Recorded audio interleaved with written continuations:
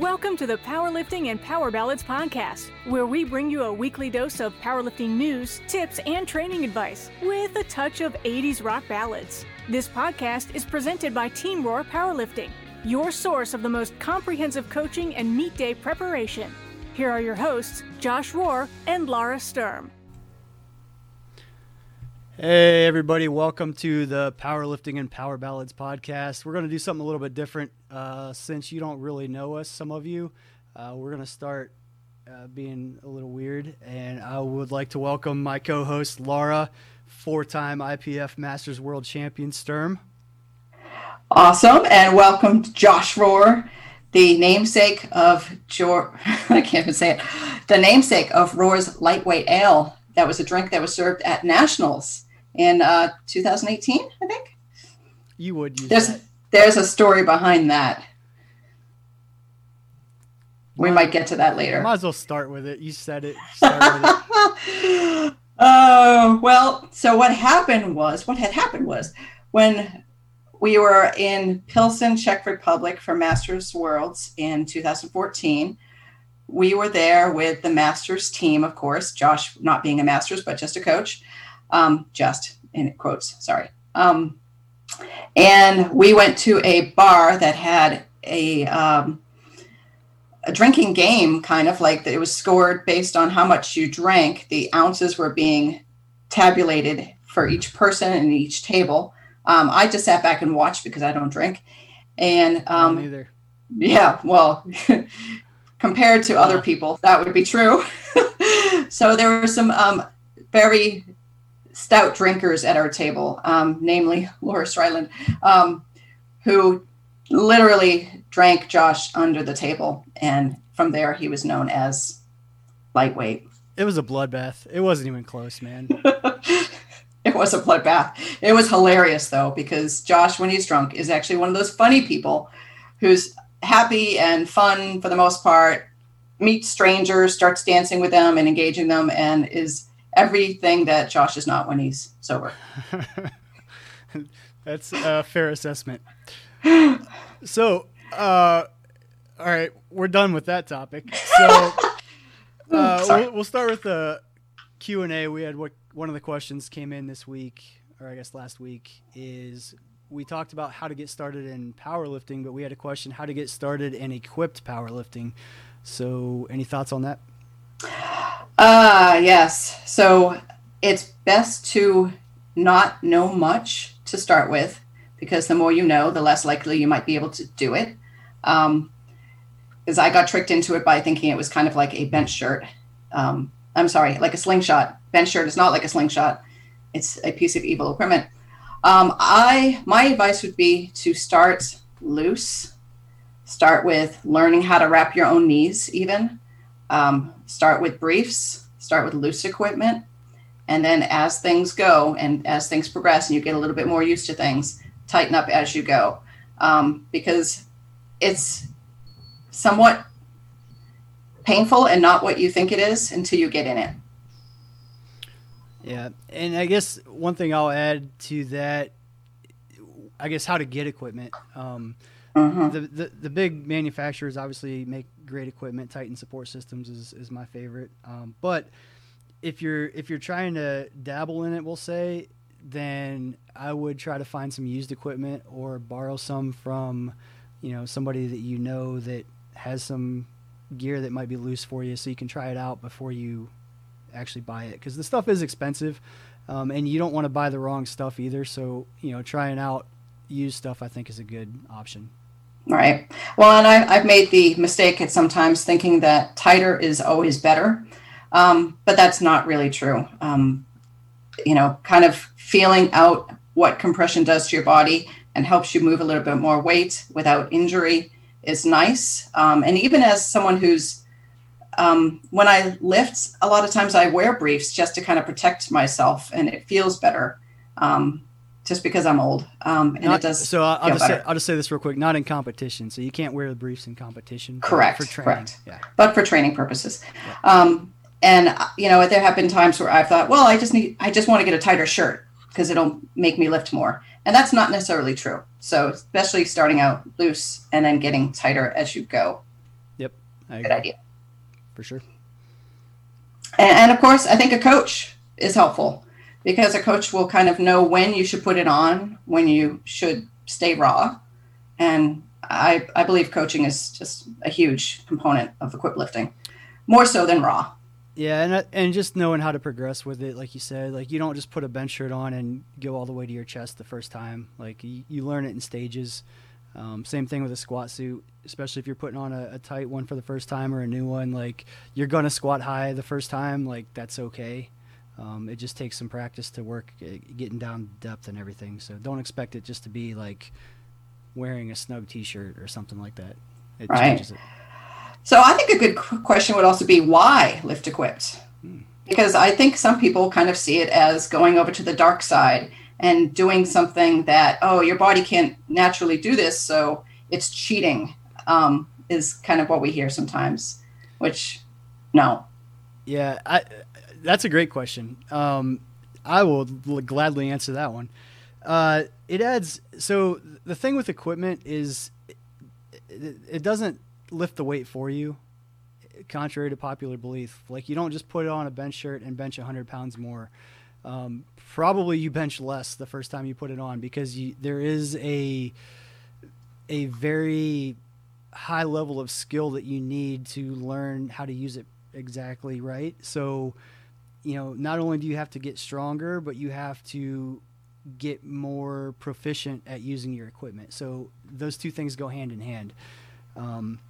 And to answer the why, I mean, in terms of like aches and pains and things like that, the gear is by nature very supportive. So, if you have hip issues or back issues or shoulder issues, like a lot of times, even though you're handling heavier weight, the gear actually does help you stay healthier because it's less actual wear and tear on the joints themselves. And that's, I think a lot of people don't realize that because all they see is it's heavier weight.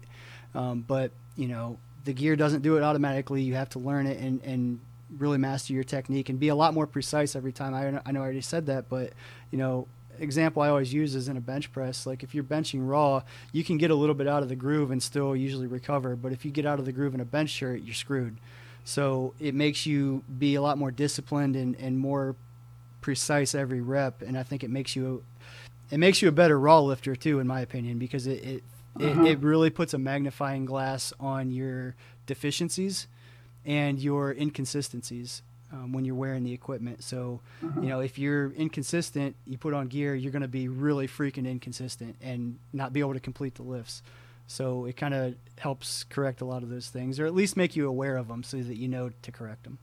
Right. Yeah, I think it makes you a better lifter for sure. I was lucky to probably get into gear early in my powerlifting career, if you call it that. And I think it really helped me progress as a lifter, although I really didn't choose to go back to raw lifting. It makes you a better lifter. It makes you a lot more technical. It's like trying to perfect the perfect golf swing. It just makes you a much better lifter overall. And I think it's one of those things. It's the fear of the unknown. Like to the people that have never tried it, it's weird. It's cheating. It's doing the work for you and all those things until you actually try it and realize how much actually goes into it. And, it adds, even from a coaching standpoint, it adds so many other dynamics because, if you miss a squat, on depth or even on strength, like you can make adjustments to the equipment as a coach to kind of compensate for that. So, if you're having trouble getting depth, maybe the knee wraps are too tight. If you're getting stuck, coming out of the hole, maybe you need to, put the straps higher on your traps to make them tighter as you go down. I mean, whatever it is, it just adds a lot of other variables that makes it a lot more fun as a coach too, I think. Right. Yeah. It makes it a lot more complex. And I don't know, going back to raw just didn't appeal to me ever because it was just kind of boring after going equipped. Yeah. And I'm not, I also want to say that's me. We're not poo-pooing raw here, but we're just kind of an explanation of why me specifically, I guess what I'm saying, I'm not going to speak for you, but those are the things I enjoy about it. It adds the different dynamics to the sport. Yeah, absolutely. So we can move on. I think I've kind of derailed us a little bit there. But it was we can do topic. what we want. Ha! Yes, we can. So Josh, you get to work with a lot of different people. So what are some of the challenges that you get in working with a lot of different people and their different personalities? Oh, that's a good one. So I first of all, let me just throw my business out there. I don't like to show emotion very much. So I try to stay even keel and not like, when somebody has a really good lift, I don't try to go all crazy and, get super, super excited. And if somebody misses a lift, I don't get too visibly upset. I just like, all right, we'll get it next time or whatever. And the reason that's a challenge is because different personalities want different feedback or different stimulus from you. So, when I'm lifting, like, and that's the irony, like when I'm lifting, I like people, being crazy around me, like screaming in my face, all that stuff. But what I've found is trying to be that person that's screaming and everything, especially when you're working with a bunch of people at the same meet. And I'll use an example. Well, maybe I shouldn't. I won't. I'll use generic names. So I have one lifter that, is always just real calm and kind of jokes around as we go. And another lifter that, once screamed at and everything. Well, I'm coaching them both at the same meet. And they're kind of going on different platforms at roughly the same time. And I went from one directly to the other. I just came from the lifter that screamed at, and I ran over to the other lifter, and I was in the screaming mindset. So I started yelling at her, and she's like freaks out, like, "What are you doing? Like, you've never yelled at me before. I don't like that. What did I do wrong?" So it really kind of messed her up. So I guess since that point, I've tried to maintain a steady baseline of what I feel comfortable doing personally as a coach. That way everybody kind of knows what they're going to get. Right. And it might not be exactly what they want, but they know what they're going to get. So it's no surprises, I guess, on meet day. And I will also say that I'm not sure that that's the best way to do it. It's an evolving process for me because I do want to be that person that says the right thing or gets you fired up in the way you need to. But I also very much don't want to be the person that says the wrong thing that really throws you off your game. So it's kind of a catch-22 that I guess that's where I'm at currently. I'm not sure. You ask me again in 6 months, maybe my perspective will be different on that. Note to self, I'm going to ask you again in 6 months. Yeah. Okay. Yeah, I mean, I think it's challenging. All different people need all different types of responses, and we're all often at a meet kind of at our heightened emotions because we put so much into it, and now we're there on the line, and people get emotional at meets. Well, hell, I'll give you an example. I'll use you.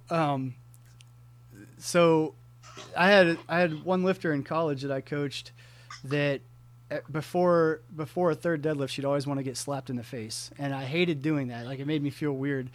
But she literally she would time out before she would go out without getting slapped in the face. It was odd. So you were about to do your third deadlift, I believe at the Summer Showdown, one of the meets, and I don't know what happened or what happened to me. Like, I just got so excited, I slapped you in the face right before you went out, and you just looked like the look on your face. I'll never forget. You're like, "What the hell?" What was that? And it wasn't the look that you were thrown off your game, but it was the look like I'm about to punch you back. So I was kind of taken aback, and of course, correct me if I'm wrong, but I believe you missed that lift, right? I think I did. I think that was the only lift you missed that day. So I don't know if that was the exact reason, but I'm sure it didn't help. So it may not have helped. I think I was just standing there going, I'm not sure what happened. Okay, well, I'm going to get this. I don't know that it affected me adversely. I don't think I made the lift, but I don't know that was why, because I've had random things happen to me right before my last deadlift before. I remember at my second meet, Dan is my husband, was slapping me on the back, and he kind of like kidney slapped me right before I was deadlifting. I'm like, Yeah. So I don't know. I stay fluid, and I kind of just did the best I could. Yeah, and I think as a lifter, that's something you want to develop too. Is like learn to roll with the punches, because you don't always get to control your environment. And as a coach, that's what we try to do, is control your environment the best we can. But obviously, when we're warming up in a meet, there's also a whole bunch of other people warming up, and we have to work in and things like that. So we don't control the music that's being played. All those things. So yeah, just being able to roll with the punches is good. But yeah, that's one thing that it's still, I don't want to say haunts me, but it's one of those things that it's always in the back of my mind, like, what the hell happened? Like, why did I just slap you out of nowhere? I've never done that before. Well, and then I really wanted to play a prank on you, but then I just didn't have the heart to do it because it was being videoed at the time. And I was going to tell you that somebody saw that happen on the video and texted me and was like, oh my gosh, why did he do that? Right. But then I just didn't have the heart to do it because you were kind of upset about it. I appreciate you not doing that, because that would have wrecked me. Yes, we do like to prank each other a lot in this sport. Yep, it's true. That's what makes it fun. Oh, yeah. So do you want to move on to the track of the week from the powerlifting and power ballads part? Track of the week. So we are in week 3. Track number 3 is, drum roll. I can't do that. That was not really bad. Every Rose Has Its Thorn from Poison. Your first thoughts, Laura?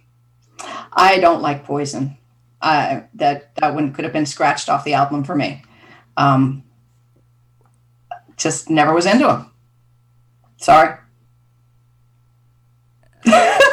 Dead space from Josh. She's like, what? I thought I knew you. All right. Well, we are currently looking for a new co-host. If anybody out there is interested, that might be a fireable offense. Holy cow! How did I not know that? I need to do more research before. Man, I'm not gonna lie. My world's upside down right now. Wow. You don't like Poison, son of a gun. All right, we're gonna move on because I can't talk about that anymore. Josh is stymied. Yeah. So, let's do something new. How about some crazy powerlifting story time? What do you got? All right. Well, I don't know how crazy it is.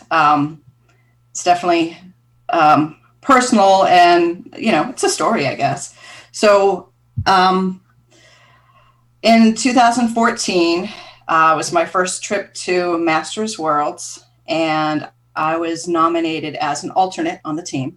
And I was just stoked to go, oh my gosh, I get to go to, it was Pilsen, Czech Republic, the Masters Worlds team. It's not, it wasn't a bench only meet that I'd been to before, or a local feeling NAPF meet. This was going, across the ocean with the team. So it was kind of a big deal to me. And, I traveled solo. I was really I still felt like I was very new to the sport because I really had started lifting in like 2012.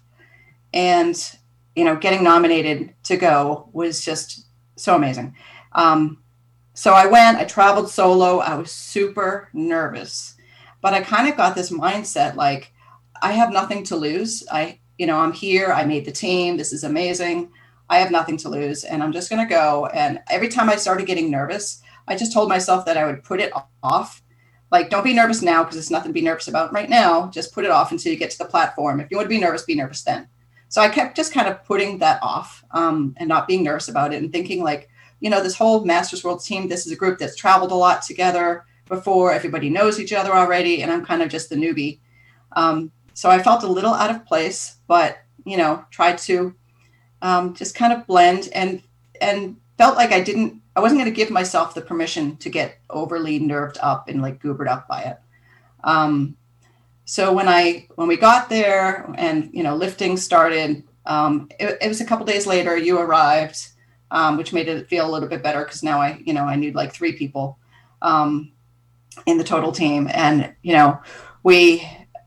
I was rooming with Laura Stryland, who, I had told her to, kick me if I snore, because I snore really bad, apparently. And she literally did. She kicked me a couple times. Like every night I'd wake up and be like, did she just kick me? But lifting actually started, and I kind of just kept putting off being nervous, and like the squats went really well. I went 3 for 3 for my squats. I got my first time that I squatted over 400 pounds, which was awesome, even though it was very sideways and a little twisted. But to do that on the world stage in another country is a big deal. Yeah, it was such a great feeling. And I had my biggest competitor and my rabbit to chase was Jennifer Goudreau, who gave me a great rabbit to chase. She was, it seemed unattainable when I started lifting to get a gold in that, on that type of stage. But as my training had progressed, I thought, well, actually, maybe this is possible. I don't really know, but I've got nothing to lose. I'm coming out of nowhere. Nobody really knows me. I'm the alternate. I'm just going to go and give it my all. And she was a great rabbit to chase. And I think that was the best lifting I have done since, truthfully, because of that. Lifting started, I was pretty chill. I got ahead on the squats. She got back. I think we were almost tied going into the deadlifts. You might remember. I don't remember exactly, but it was definitely close. It was really close. And then I was like, well, I don't know what's going to happen because I think she can deadlift more than me. I don't really know. And I just I didn't pay attention to what was going on. I just kind of stayed in my own space, put on my headphones, and just let you run the whole thing. And, I knew we were still within striking range. And it literally came down to the last deadlift. And I pulled before her, and I made all 3 of my deadlifts. And then her last deadlift was coming up, and I didn't even know she was pulling for the win.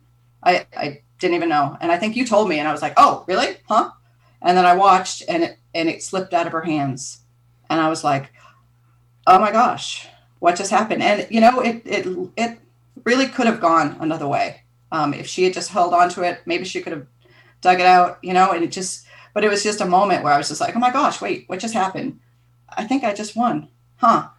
It was pretty sweet, I got to say. My first trip to the podium with the, American flag on the top of it. And they played Queen, We Are the Champions. I mean, that was pretty cool.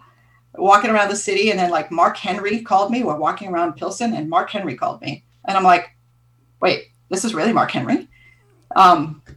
Which was really cool just to get his congratulations. And, it was just a really memorable trip. It's great. That's awesome. I don't know if I knew the Mark Henry part. I don't think he ever told me that. Oh, really? Yeah. Yeah. He was a friend of a friend of mine, and they had been talking about me, and I knew Mark was used to powerlift, and that kind of made my night when Mark Henry called. I was just that's dang, man, that's a big deal. Yeah. And then that was the same trip. We had we went up to the top of the cathedral, and we were walking around, and there was a streaker. Remember that? Yeah, I do remember that. The streaker guy just ran by, and like nobody batted an eyelid. Yeah. Like we're in this public square. It's like it's common. Yeah, in the middle of the day in America, people would be like, "Wait, stop the guy streaking!" And then he came over and wanted to have a conversation, and I'm like, "Dude, wrong. Put on your pants." Wrong guy, man. Wrong guy. Well, I remember asking him like, "Why? Why did you streak through the town?" And he just turned and said, "Why not? Why not?" I remember that. I'm like, oh, okay, that's a good answer. And looked at us like we were the stupid ones for asking. Yes, yeah. Right. Yeah, there was, and that was the drinking escapade as well, where you got your reputation. You got to keep coming back to that, don't you? I went full circle. Did you see that? I don't know how to drink. I'll just say that. But I guess I want to share my perspective on that a little bit real quick. I know we're out of time. I'm trying to keep our 20-minute limit here, but so I remember that very vividly. Like as Jen was pulling, and I'm really good friends with Jen, but obviously at this meet I was coaching you, and as she's pulling, like I think she's got it, and then it slips out of her hands, and I remember as soon as it slipped out of her hands, like I remember feeling like so excited, and I whispered in your ear, "You just won the meet," and you started freaking out. But then literally like the very next second, like my heart just like sunk because I'm like, that means Jen just lost. And as her friend, it's like, man, yeah, I'm getting choked up. I know. And we, right now. Like, we never got the chance. Like, obviously I'm super excited for you. Like no question, but but somebody had to lose, and when you're friends with both people that are lifting it, it makes it kind of hard, especially on that stage. But yeah, and we never got the chance to really lift against each other again after that, which I missed, truthfully, because I think it made me a better lifter, and it was a nice dynamic. Yeah, I missed that. Yep. I agree. All right, well, we're gonna shut it down here. So don't forget, follow us on social media, specifically Instagram at PL Ballads Podcast. And if you have any complaints or comments, shoot us an email at plballadspodcast@gmail.com. Yes, if you love it, if you love it, send me a shout out. If you hate it, blame Josh. And we'll see who our co-host will be next week when I find somebody that doesn't hate poison. Oh, bye, guys. All right. Later, everybody. Thank you so much for listening. If you enjoyed today's episode of the Powerlifting and Power Ballads podcast, please remember to subscribe and share it with your friends.